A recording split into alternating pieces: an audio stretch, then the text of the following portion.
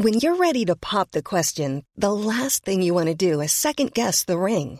At BlueNile.com, you can design a one-of-a-kind ring with the ease and convenience of shopping online. Choose your diamond and setting. When you find the one, you'll get it delivered right to your door. Go to BlueNile.com and use promo code LISTEN to get $50 off your purchase of $500 or more. That's code LISTEN at BlueNile.com for $50 off your purchase.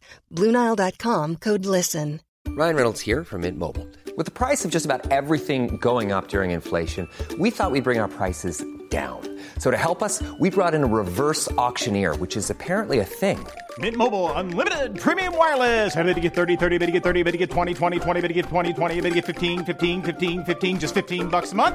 Sold! Give it a try at mintmobile.com/switch. $45 up front for 3 months plus taxes and fees. Promo rate for new customers for limited time. Unlimited more than 40 gigabytes per month. Slows full terms at mintmobile.com. Hi everybody, welcome to Dan Snow's History. As you all know, Britain is the greatest maritime nation on planet Earth. About this, there can be no debate. And it is also impossible to deny that I love talking about that history on this little podcast of mine.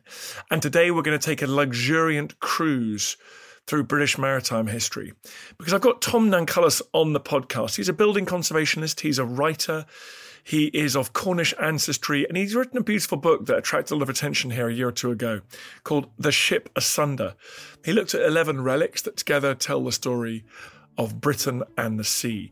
We met at the Chalk Valley History Festival last year, so you can hear this a live conversation. Some of you were there in the flesh, listening to this wonderful scholar talking about some pieces of ships, these tiny fragments that act as a lens and allow us to see the wider ship and the piece of history that they represent. From objects carried by the sailors, to pieces of mast, to bits of ships' hulls incorporated in other buildings. These are the traces that our maritime history has left behind. And me and Tom, we investigate those traces. We're on the case. You're going to love it. Enjoy. T-minus 10. Atomic bomb dropped on Hiroshima. God save the king. No black-white unity till there is first some black unity. Never to go to war with one another again. And liftoff, and the shuttle has cleared the tower.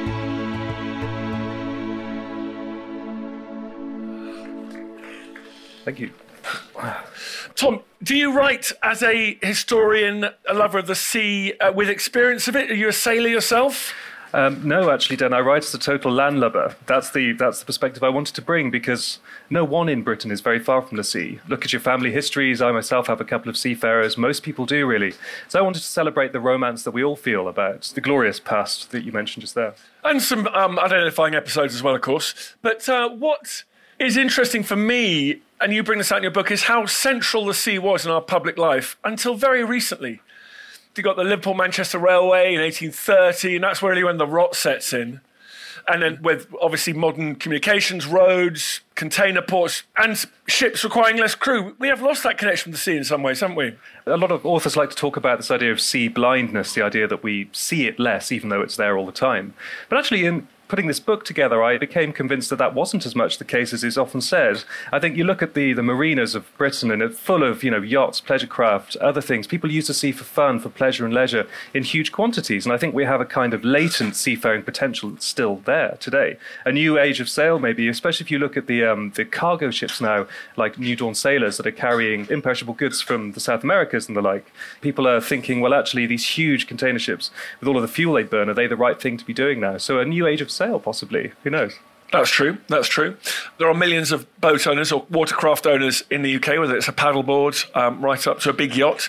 What's really interesting about this book is you go around the country looking for those echoes of our maritime past, and you decided to do that through, well, really fragments of ships that have been incorporated into our terrestrial life. Well, totally, Dan. Yeah. So the question I set myself was, what has become of the great ships of the past? Ships were the actors, the protagonists of human history until very recently, really, as well as the people, the ships that carried them to these places and bore them on their way with their names, with their glorious stories behind them. Think of Bellerophon, the ship on which Napoleon surrendered, which bore Nelson's body back to Britain. What has become of that vessel? And the easy answer, the obvious answer, is that it's disappeared. It's not strictly true, actually. And the fates of many ships, what I try and bring out in the book. It's more complex than it first appears. Bellerophon, for instance, broken up in Devonport in the 1830s, parts of her found her way into a house built by the ship's surgeon, who bought some of her timbers long after she was broken up. And why he would want to live surrounded by the timbers of the ship he sawed off legs and arms and stuff in, it's a question which fascinated me. I love that. That ship was known as the Billy Ruffian by Nelson's men. And so were you surprised when you started looking for these things? How did you come across all these fragments of some of the great ships in our history that are incorporated into houses and buildings and churches around the UK? Where do you start looking for those things? Well, you start with myths and start with local places. And above all, this is a book about the places all around us that have the most surprising maritime connections. It's about the oceans under your feet, really, which exist even quite far inland. There's a whole rumour mill and sort of hearsay attached to certain buildings. And it was a lovely challenge to try and prove or disprove those things. For instance, there's a church in Cornwall called St. Nicholas Loo where I was able to verify the often told rumour that timbers from HMS San Joseph, a first-rate ship of the line that was captured by Nelson in the Battle of St. Vincent, 1797, were incorporated into this church when it was enlarged. You go there today and you have these wonderful old beams with a seamanly heft in the gloom, just looming out at you. And the whole thing seems to creak in high winds as well, which is quite interesting.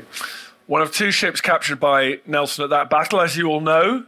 Nelson's Bridge is the word for one ship of the line that he crossed in order to capture the second one. And it was on Valentine's Day. So whenever I walk around on Valentine's Day, I like seeing all these young lovers out celebrating Nelson's great achievement there. Nice of them to keep that tradition alive. So you've got the church in Loo. I really enjoyed that. Where else? What other ship fragments did you find? They are in the most unlikely place, Dan, and I urge everybody here listening to go out and look at stuff that you think you know well and see what exists. For instance, those who are Liverpool fans in the audience, I myself am one as well, may or may not know that the mast from the Great Eastern, the last surviving bit of that enormous vessel, now stands as Anfield's flagpole in Liverpool. That's quite a weird kind of idea, isn't it?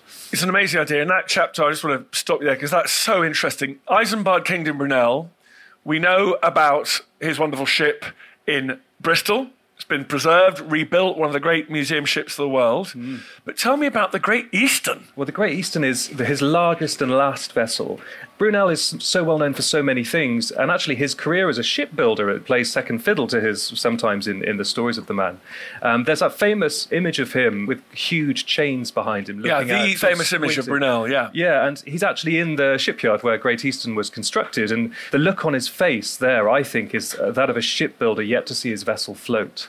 Because he was building this very, very large ship, at the time the largest ship in the world, and was for a couple of decades afterwards, built so vastly in order to carry as much coal as possible to Australia and back without the need to refuel, built as a prototypical ocean liner, actually, but almost a couple of decades too early for this purpose. And she didn't really find success economically in that venture, so sort of limped around the coastlines thereafter, being sold between various owners as a kind of novelty. Because she was a novelty, she's so big, 30,000 hull plates of iron, each weighing between 3 and 5 tons, went into her construction. Iron, which, by the way, was pickaxed from the fields of the North and the Midlands, not in the Thames where she was built. So she's actually a ship of the North in my eyes, really. Anyway, so she was used as a liner. That kind of didn't work out. So another use was found for her, and this came along really sort of serendipitously, this particular use, and that was laying the undersea telegraph cables between the world's continents. She was the only ship big enough to be able to do this work, to carry the thousands of miles of cable in her belly. So she did. She was a great success. She wired together America and Britain and India, and various other places. But in doing so, Dan, I think what's so interesting about this is that she brought about the decline of ships as carriers of news, because news now raced under the seas, right, between continents through the cable. And news was the most prestigious cargo that ships carried, really, wasn't it? News of world events, seismic events, battles being fought, won or lost, all things which could affect the fortunes of an ocean. So here was a ship, which, by the way, was a hybrid ship, so steam power with 6 sails, one for each day of the week except Sunday. And all that remains of her is a mast. And a mast was the thing which once meant news, but no longer after she did her work. So a really interesting, poignant tale there. And at the time, it was launched on the Thames. They couldn't launch it down the slipway stern first, because it was longer than the Thames was wide. It was smashed into the other bank. Everything about this vessel was kind of a bit tragicomic in a way, She was ultimately a misfit. She was too big for her surroundings everywhere she went. She never quite succeeded at anything she did, except the one thing she did, which turned out to be a hammer blow to the prestige of ships everywhere in a very small way or growing way. And then she was laid up in the Mersey and broken up. And it took 2 years, 200 labourers, and a newly invented wrecking ball to take it to pieces because she's so well made. And now all that remains of this vast iron behemoth is a mast, which is quite ironic, really, when you think about it as a steam vessel. Yeah, it is wonderfully ironic. And I love that moment where they're dropping it sideways down the slipway into the Thames, and it gets stuck. And no one in history has ever moved this large and heavy an object before, ever. Yes, that's right. I mean, Brunel, as you say, it's so remarkable. I really liked your bit when you went to the Scilly Isles and looked at figureheads, because I've been there. I don't know if anyone's been to the Scilly Isles here. There's a few nods, good to see. They were notorious wreckers and retrievers, weren't they, on a good day? And I like the way that the squire comes in and says, you've got to stop wrecking and retrieving. And he starts collecting all these things that come off shipwrecks. What's it called? Valhalla. Yeah, Valhalla. Well, those who've been to the Scillies will know Tresco, where the nicest, most courtliest style in many ways, has this really strange collection of figureheads. Not like a collection you see in the dockyards or in museums where they're arranged in a sort of typical kind of curatorial way. But here they're shoved into a purpose-built folly, sea folly really, made by this guy Augustus Smith, the squire of the islands. And they're displayed a collection of 19th century mercantile figureheads, which again is quite unusual because such figureheads usually weren't thought of as being worth preserving long after their ships had been broken up. Yet this guy did, and he was a sort of curious mix of passionate reformer, scientifically minded, progressive, took on the Scilly Isles and reformed them, improved them, resulted in improvements to the agriculture and economies of the islands. But he was a romantic at heart, and that's what I really like about him. You know, he was fascinated by these relics of the age of sail, which was then dwindling, in the mid-19th century. In his diary, he talks about seeing steamships increasingly appearing around the islands. So I think he was gathering together these figureheads as relics of the immediate past, which he himself knew, but also as symbols of something older and stranger and more powerful, because that's what figureheads are about, aren't they? Superstition and the belief that the ship contends with forces huger than itself, and the need to propitiate those forces or to basically just obtain luck, however you might try. And you point out in that the Royal George was fleeing down the channel was strategically withdrawing down the channel after a large Franco-Spanish fleet entered the channel in the American Revolutionary War. And a sailor on the Royal George put eye covers over the king's figurehead at the front so that the former king would not have to witness this terrible scene of a great British ship kind of retreating. They symbolise the kind of soul of the vessel. Yeah, definitely. They symbolised the vessel's soul. They had eyes so the ship could see. That was another really important point. So without eyes, how could the ship navigate safely and competently? But also, when a ship is broken up, they're the parts of a ship which are most obviously recognisable as coming from a ship, right? Because they're unmistakably made for a prow or for the bow of a ship, in contrast to things like bits of hull timbers, bits of hull metalwork, which may not immediately speak of the seafaring connections that those items have. The figurehead is about the sea, and it's about facing down a really difficult wind or difficult sea conditions and guiding everybody to safety. I think of figureheads really, Dan, actually, as a kind of folk art, because that's what they are. And they're artists who are often unsung, not very famous individual ship carvers, had their works displayed on the international stage in comparison to more formally trained artists, which I think is an interesting point. So what's the earliest ship or boat that you're interested in the book? How far back do you go? Well, to the Middle Bronze Age, really, which is deep history, as you all will know. And the earliest vessel we have any substantive remains of in Britain is the Dover boat, which is really kind of beautifully neat, isn't it? Because Dover is this ancient seafaring location. It's the closest point in England to France. It's the shortest channel crossing. It's still the shortest channel crossing. It has a millennia-year-old visible history, but actually goes much, much further back than that below the soil. And in the late 90s, during the building of a bypass, what was discovered there in the soil was this Middle Bronze Age vessel with its bow, prow pointing out to sea, having been ritually scuttled or dismembered so it couldn't sail again. It's this beautifully enigmatic thing which looks a bit like a sort of Oxford or Cambridge river punt, that kind of appearance with a sort of flat, scoop-like prow. And we have no idea what it was used for. It might have been a mobile kind of general store or a yacht, maybe, who knows? Or indeed a P&O ferry, early precursor of. Let's hope they treat their sailors better back then. And the thing is, it's preserved now in the Dover Museum, and it has this sense about it of seafaring in its first bloom, the infancy of seafaring, the start of it all. And you get that because it's this very fragile-looking craft, because it's so ancient, but also because the hull timbers were stitched together with fibres of yew. There's not a single nail or mechanical fixing anywhere in this vessel. which is, for me, by itself, mind-boggling, because how could such a fragile-sounding thing resist the great forces of the Channel, even on a calm day? Yet it did. Well worth a look. It's very, very difficult to see in that museum because it's very dark. Its conditions approximate to the soil, but you will be rewarded. You're listening to Dan Snow's History Hit, talking about Britain's maritime history. More after this.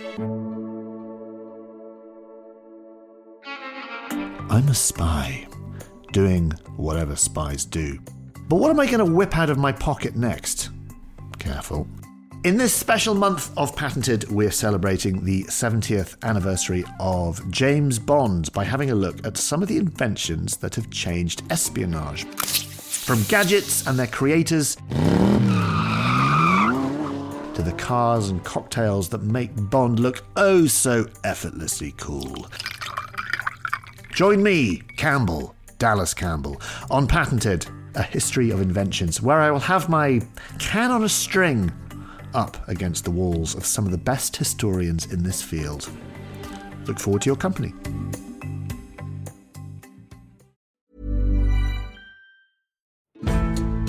Join us this month on Gone Medieval from History Hit.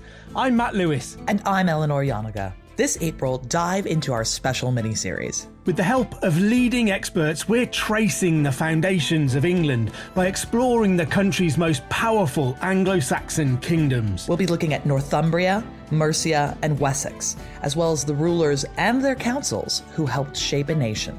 Make sure to get every episode by listening and following Gone Medieval from History Hit, wherever you get your podcasts.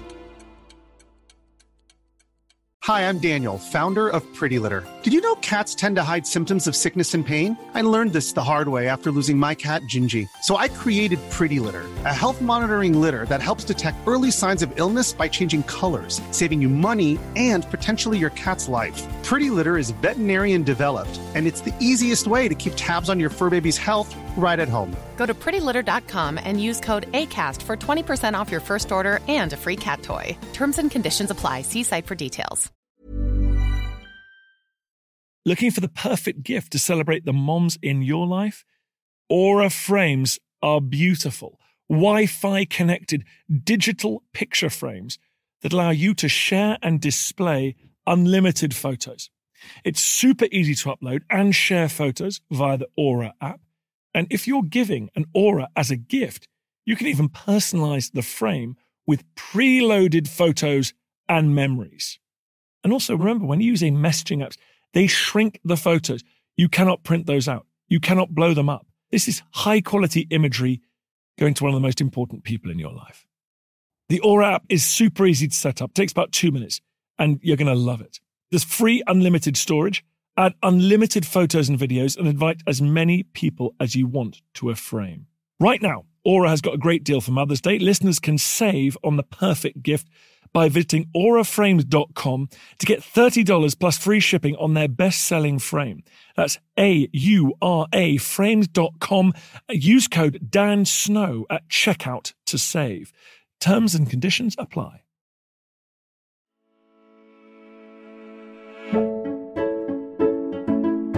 So then let's come forward. There's no Roman vessels, is there, I don't think, in the book? No, we don't have any substantive survivals, really. And those that we do, that I'm aware of at least, were found quite early on in the 20th century, or 19th century, when archaeology and the science of preservation was not where it is now. There was one Roman vessel actually found during the construction of County Hall in London, where the LCC was based on the South Bank.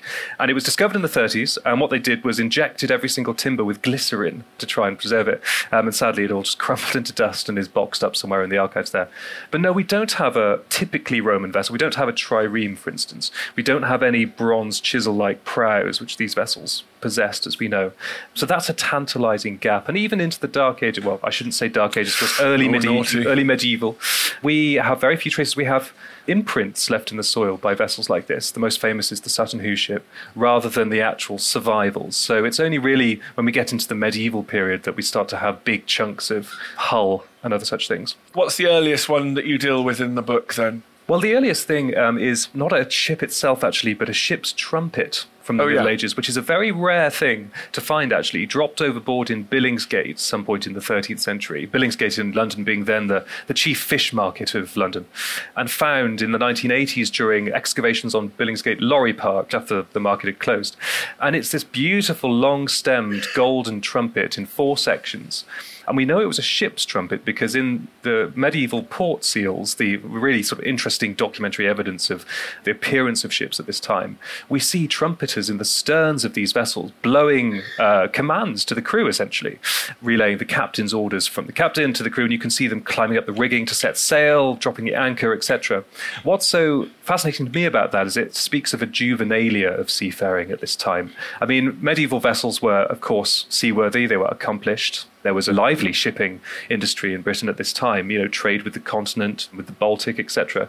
But there's still this tentative sense of creeping from coast to coast, from haven to haven, not striking out into the depths of the open ocean, which comes with the Elizabethan seafaring, and a little before then in the case of Scotland, which is actually very different and has its own fascinating seafaring traditions. So the ship's trumpet represents, for me, a kind of seafaring adolescence that Britain seemed to have at this time. Communication at sea is hard. It is. It's a noisy old place. It is, Dad. Are you a seafarer? Yes. Yeah, so you'll know. I wouldn't call myself a great sort of seafarer, but I like going on boats. Yeah. And it's hard. It's very difficult to make yourself heard and understood on ships, but also essential. Yes, indeed. And what I love is this trumpet was such an awkward object to have on a cramped boat deck, when you might just hit people with it and stuff like that. And it's easy to see why it fell out of favour and was replaced by a whistle, a boatswain's whistle, which is obviously far more convenient. And do you talk about the Mary Rose? Well, other writers more august than me have treated the Mary Rose dance, so I gave it a wide berth.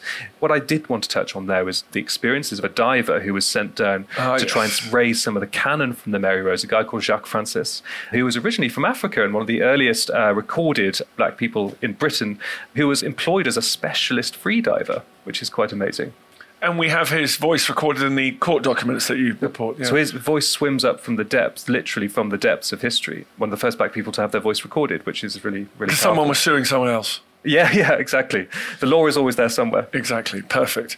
Where do you go on from that sort of high medieval period into the early modern?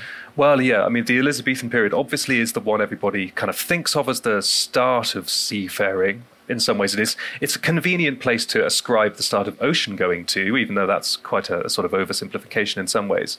But the galleons, the stories of the great seafarers like Drake and Raleigh, etc., loom large in the national mind, and they have done for many centuries. I mean, think of the Victorians putting up statues to Drake on Plymouth Hoe, to commemorate his activities. When Britain then still had a very large, vast imperial navy, there was this inspiration, this going back to these very early Elizabethan seafaring figures. But what I find so fascinating about the Elizabethans is that we again have very little evidence of what their ships actually looked like, and almost nothing of the ships themselves. Yet these were famous, really, and they are famous. The Golden Hind and the Ark Raleigh, the Squirrel of Humphrey Gilbert. These are names which loom large in history, yet we know almost nothing about them. The typical galleon or the images of ships detailed from that time are very rare. There's a lovely bundle of papers in the Pepys Library in Magdalen College, Cambridge, called Fragments of Ancient English Shipwrightry, which is a bit of a mouthful. But it's the only basically surviving bundle of Elizabethan ship blueprints that we have by a shipwright called Matthew Baker, who was one of the first in the 16th century to start writing down, calculating the ship's lines on paper instead of tracing them on a tracing floor. Early shipwrights, in fact, built like cathedral builders did, really, because they did the same things. They traced molds out on tracing floors and assembled the members from there. In the late 16th century, we moved to paperwork, we moved to calculations. I can't even make sense of Matthew Baker's long division, but I was never much of a mathematician. Anyway, those are very important because they give us a sense of flavour of what things like Golden Hind actually look like. Incidentally, all that survives of Golden Hind now is a chair in a library in Oxford.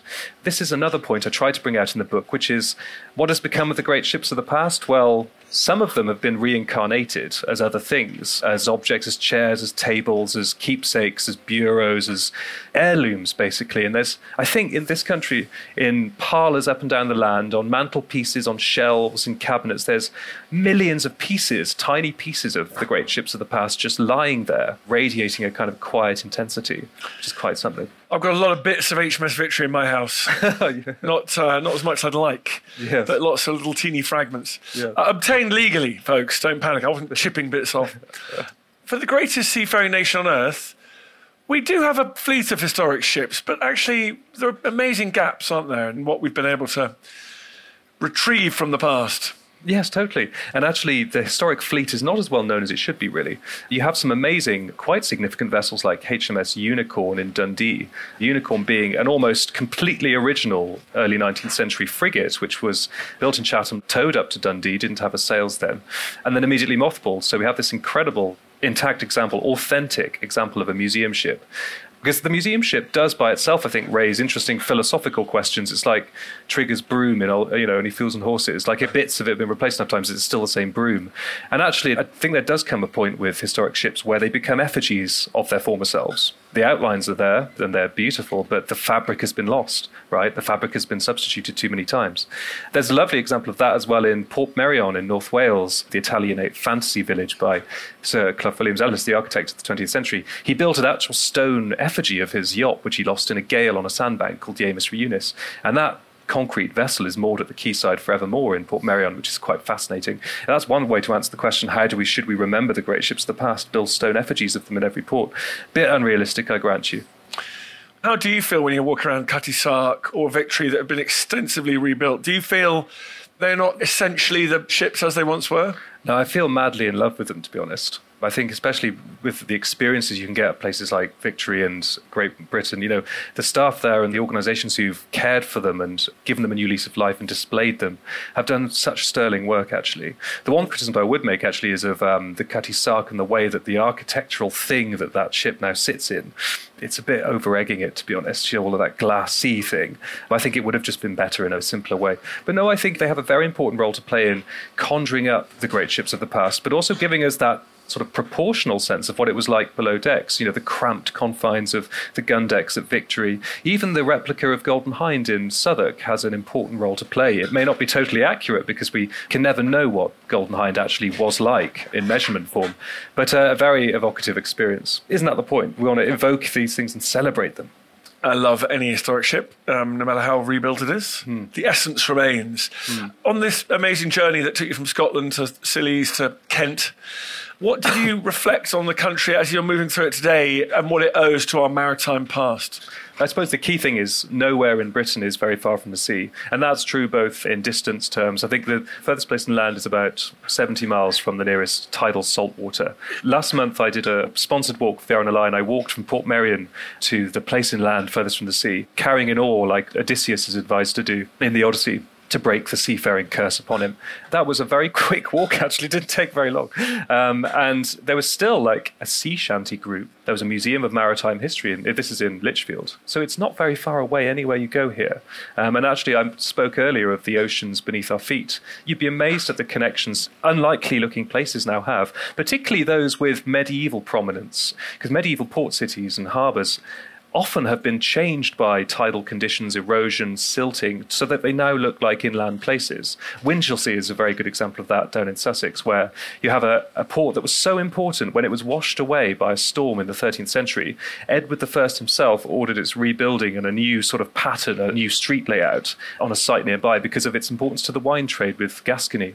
And now Winchelsea, though, because of the silting of its harbour in the early modern period, its seafaring coastline and stuff has moved far away, and it now looks like a bucolic country town. And you'd think it was until you set foot in any one of the 33 medieval cellars that Winchelsea has below it. A remarkable group of these spaces which actually don't survive very much across the country. They were built to store barrels of wine and as showrooms and tasting rooms for medieval wine cellars. Could you have kept going? I mean, you chose 11 fragments of ships. Presumably there's many more out there. There are so many fragments we have. There is so much to say. I really wished I could have written, for instance, about Scapa Flow in Orkney, where the remains of the German Grand Fleet lie below the waters. And interestingly, a source of low radiation metal to this day, because, of course, they were sunk there before the atom bombs were detonated. There are many more. And low radiation metal is important for making hospital equipment and stuff, right? So they tear sheets of metal off these wrecks that were sunk before 1945, and they have particular uses today. I think I'd go to the dentist more if they had tools made from the Grand Fleet, actually. Darn right. As long as the tools weren't used on the Grand Fleet at the time, that wouldn't be very nice. Speaking of Grand Fleet, it was an act of barbarism not to keep a super dreadnought era battleship in this country. It's unbelievable. I'm never going to stop being angry about that. Yeah. But that's an interesting point, though, Dan, actually, because it shows, to our eyes, a curious way in which ships were viewed. They were viewed both with a huge ladle of sentimentality and a huge ladle of realism. And actually, things like Bellerophon, these great battleships, the extraordinary investments of their day by the governments of their day, just unsentimentally broken up, sold for scrap, etc., just let go of it. It's hard to fathom, isn't it? Especially ones with such significance. The only time it's really happened, that sort of deliberate preservation of the vessel, is victory. Well, Elizabeth first tried it with Golden Hind, but nobody really knew what they were doing, so within 30 years it looked like the bleached skeleton of a horse, apparently, which is quite evocative. I like the way they tried to keep Golden Hind. If you ever want to make yourself very depressed, folks, go and Google Napoleonic-era battleships that almost made it through to the present day. So many of them made it through to the era of photography, for example. As you can see, one got shipwrecked on Blackpool Beach. It's very sad. The Foudroyant, I think, was sunk in gunnery practice by the Royal Navy in like the 40s or something. Unbelievable. Flying the French tricolour and the ensign, the two flags under which she served. I love it. Last question. Even as we've got more sea blind, and very few of us will have worked at sea and depend on the sea day to day for our living, do you think that deep connection do you still see it as you travel around Britain? Oh, yeah. I mean, absolutely. People still are fascinated by seafaring history, is what is my experience of it. And there are still a great many people today with practical seafaring experience. My father-in-law does. There are many people who worked in the Merchant Navy, the Merchant Marine. One of the great unsung stories, actually, the Merchant Marine. Its importance to Britain cannot be overestimated. As I said before, it's all there latently swimming around in our subconscious, in the nation's fabric as well. And I think, as we turn to wind as a power form again, it feels like steam and engines were just some kind of vast interregnum, actually. So who knows what the future holds? I think that feels very true. Tom, thanks for coming on. Thank you. Thanks, Dan.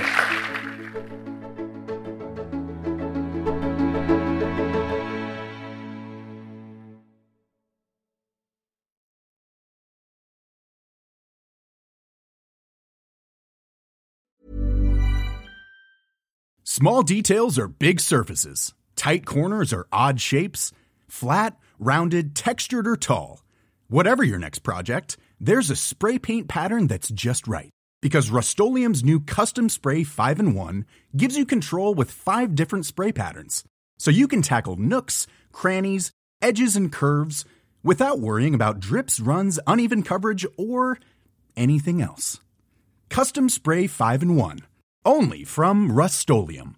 Planning for your next trip? Elevate your travel style with Quince. Quince has all the jet-setting essentials you'll want for your next getaway, like European linen, premium luggage options, buttery soft Italian leather bags, and so much more. And it's all priced at 50 to 80% less than similar brands. Plus, Quince only works with factories that use safe and ethical manufacturing practices. Pack your bags with high-quality essentials you'll be wearing for vacations to come with Quince. Go to quince.com/trip for free shipping and 365-day returns.